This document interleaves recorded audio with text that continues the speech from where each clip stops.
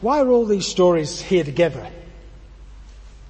Is it that they were sort of left over and the gospel writer decided to shove them all in one spot? Or are there things that link them together to give it some purpose for that they're all in there, all these little short parables? They're all about the kingdom. We know that links them together. But there's probably more to that than just that. Although Jesus is obsessed with talking about the kingdom. It's the central element of what he talks about, particularly in Matthew and in Luke. It becomes the central part of his story, and the stories he tells are all about this place called the kingdom. And it was a deliberately chosen term. Jesus chose the term kingdom. I mean, he was, as we know, he was very critical of parts of his culture and religion, which were sort of combined anyway. He said to the religious leaders, you put heavy burdens on people that you yourselves can't even carry. He wants to re-aliven what it means to be in connection with God through Judaism. And he's more obliquely critical of Rome, the Roman Empire, under which the Jews suffered. Choosing the term kingdom was a deliberate choice against the term empire. The Roman Empire controlled the whole world. The kingdom was something that the Jews understood because they had, on a couple of occasions, had for short periods of time, while one superpower was falling and another was rising and there was a gap in between, they were able to flourish as their own kingdom, running their own affairs. And of course he used the term good news all the time, which was directly the term that the Romans used whenever they wanted to make a proclamation from the emperor across the empire. They would begin with the word euangelion, which is the Greek, which we translate to good news, and then they would give the proclamation. Jesus used exactly the same term and then gave a completely different set of proclamations. So he was very keen on this idea of the kingdom. So what does link them together? Well, other than the fact that they're all about the kingdom, one is about size. It's obvious that in each of these stories, there's a contrast between the size of the environment and the size of the element within the environment. The seed, tiny in a massive field. Yeast in dough, which turns out to be about 50 kilos of dough, which is a huge amount of dough. Treasure, small treasure in a vast field. One pearl in a market full of pearls, and one net in the vast ocean. So whatever the kingdom is about in Jesus' mind, it's about a little bit going a long way. Something that might be unnoticed or easily missed. A small thing that makes a huge difference. Jesus is often heard in Matthew's Gospel and in Luke saying, those of you, at the end of a story, those of you who have ears, hear. Well, of course, most people have ears, and some of us might be going a bit deaf, but we can still hear. But there's a difference between hearing and listening, isn't there? So maybe it can be snuck up on us. It can be so small that it's unnoticed, and if we don't pay attention, we miss it. There's another link too between all of these stories. Something happens in each story. There's activity. It's not just a thing. The kingdom, it turns out, it seems to Jesus, is not somewhere you live, where you go to heaven when you die, but the kingdom is somehow that you live. It's an experience. Jesus said the kingdom, in Luke, he said the kingdom is among you. It's within you. It's amongst you now, in this moment. It's not something you possess, but it's something you participate in. And Jesus, of course, chose the term kingdom for one of the reasons that I mentioned before, the kind of link back to the days of autonomy. But we would use maybe terms like the commonwealth of God. We might use terms like the world of God. I've been thinking about using the term the climate of God, because climate is not something you choose to live in. It just is. You can gripe about it, as we often do about the weather, which is one of the vagaries in the climate. But you can't move out like you can if you don't like your house. It's just the climate. You don't live in it. It just is. And whether you acknowledge it or not, it still is.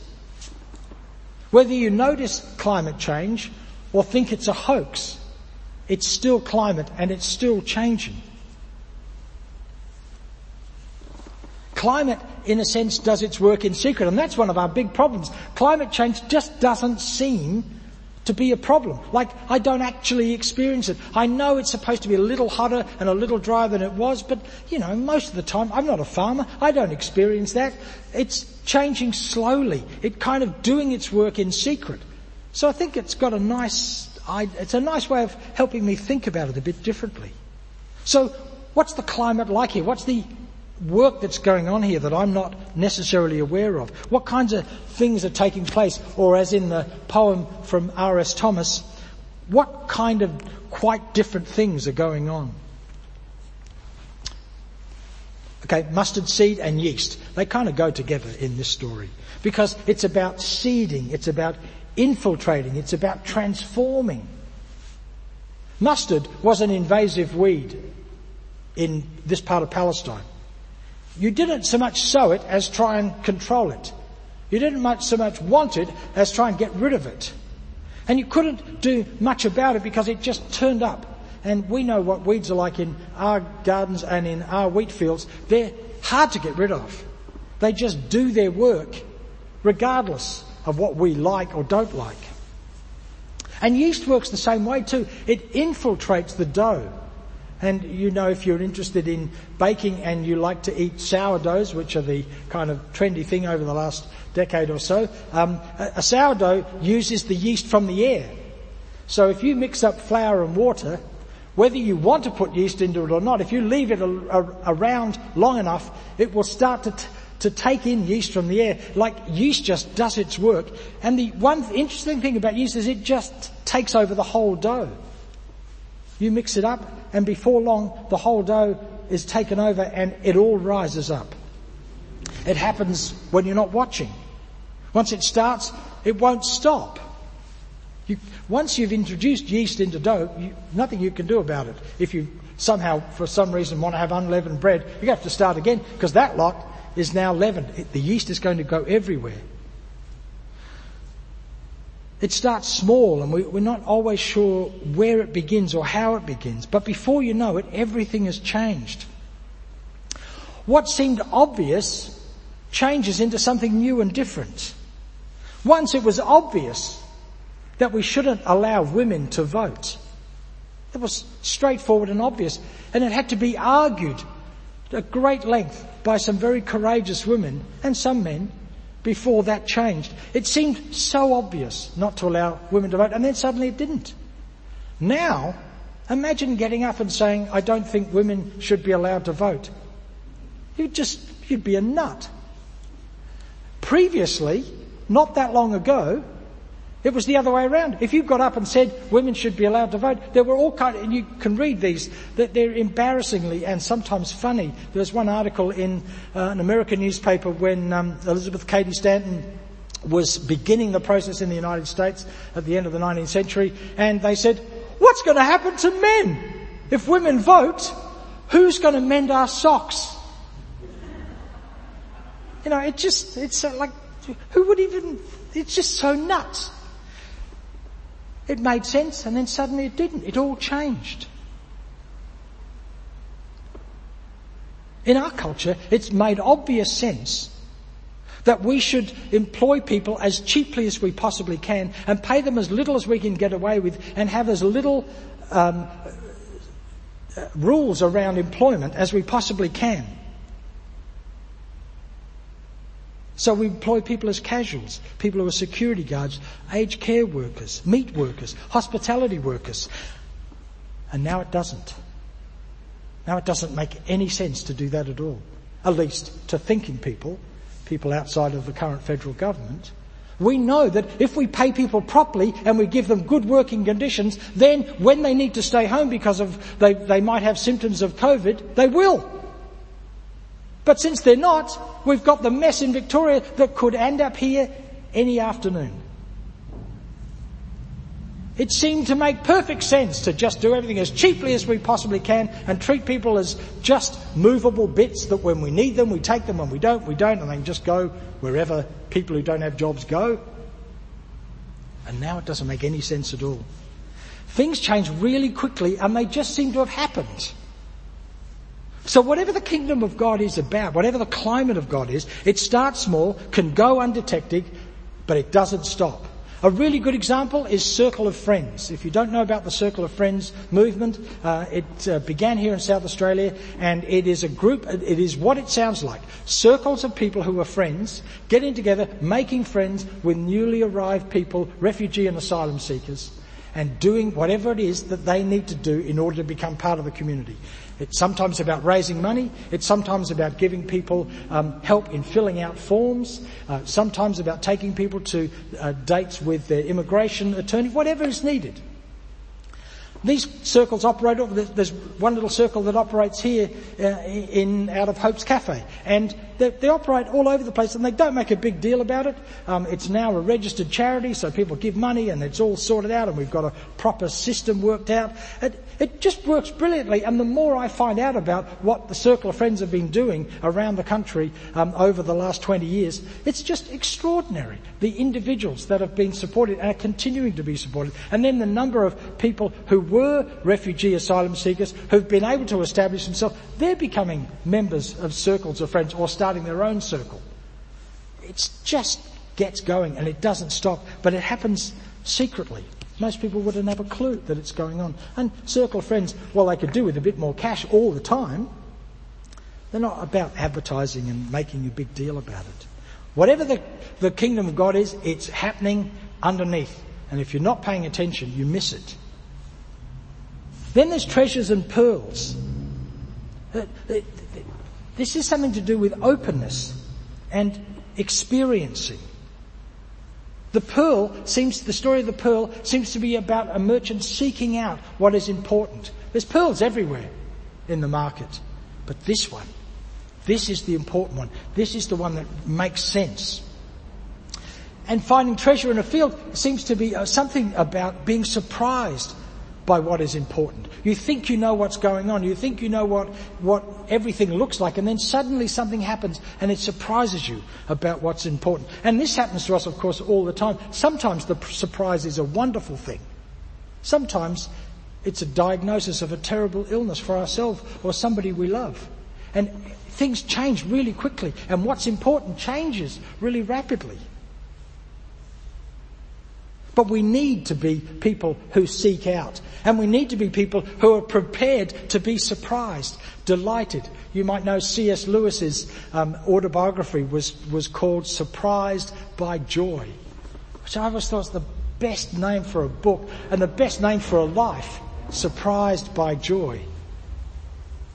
And we know that people who suffer with depression, as some of us do, some of us all of our lives, some of us from time to time, but one of the signals of depression is the sense that you just don't care. Nothing matters that much. Nothing is that interesting. It's all just grey. And we know that's wrong. It doesn't feel right. And we know when people we love have that experience, we know we don't want that for them. We want their lives to be full of energy and life and to be real and not just sort of bland. Or as someone I know who's suffered from depression most of their lives, and I've had the same experience, you kind of feel like you're behind a glass wall looking at everybody. Everyone's living, you can see people are crying over here and you can see people are laughing over here, but it just doesn't reach you. It's a terrible way to be. We need to be engaged in life, seeking out what's important, being surprised by what's amazing. So whatever the climate of God is, whatever the kingdom of God is, it's about exploring and receiving, it's about experiencing, it's about being fully human and fully alive. And then the final one is the net. Net goes out, drags everything in. What's really interesting, I didn't know this until I looked at about it this week. The word fish, which we have in the text, goes out and finds all the fish, isn't in the text. We've had to add that. What the text is just basically saying is the net goes out and drags everything. Everything that's in. All kinds of things. Fish and plants in the ocean that belong there. Fish, things that are at home and are beneficial, and also junk. And we all know about the plastic waste that is in the ocean, poisoning the ocean. So the net gathers everything, all the good and beneficial things. and all the poison and all the junk. And it's all going to be gathered up without distinction. So whatever the kingdom is, it's a gathering in of everything. Later, what will be poisonous will be tossed out. Later, all that is in you, that is shadow, that is dark, that you want to hold away from yourself and from those you love and from anyone else, all that rubbish, that'll all get sorted. That's what Jesus is saying. But for now, don't try and divide things up. Don't try and be this kind of person and that kind of person. Don't try and divide up people from what they say or do or the way they dress or any other thing. Just gather everything in. It's only later that the poison will be taken out, and what is full of life and joy and beneficial energy, all of that will be gathered up, and the world will be put right. I don't know when that happens. I think it happens from time to time in each of us in a miraculous way. I think Jesus is certainly talking about some period of time in the future, maybe when we die. Maybe some point in time in the future. It's not clear at all what Jesus means when he talks about coming again. We could talk about that for hours, but sometime in the future when it all gets put right. And as Martin Luther King used to say, the arc of history is long, but it bends towards justice. Well, it might, but it is long, isn't it? But everything will be gathered in. That's what Jesus says.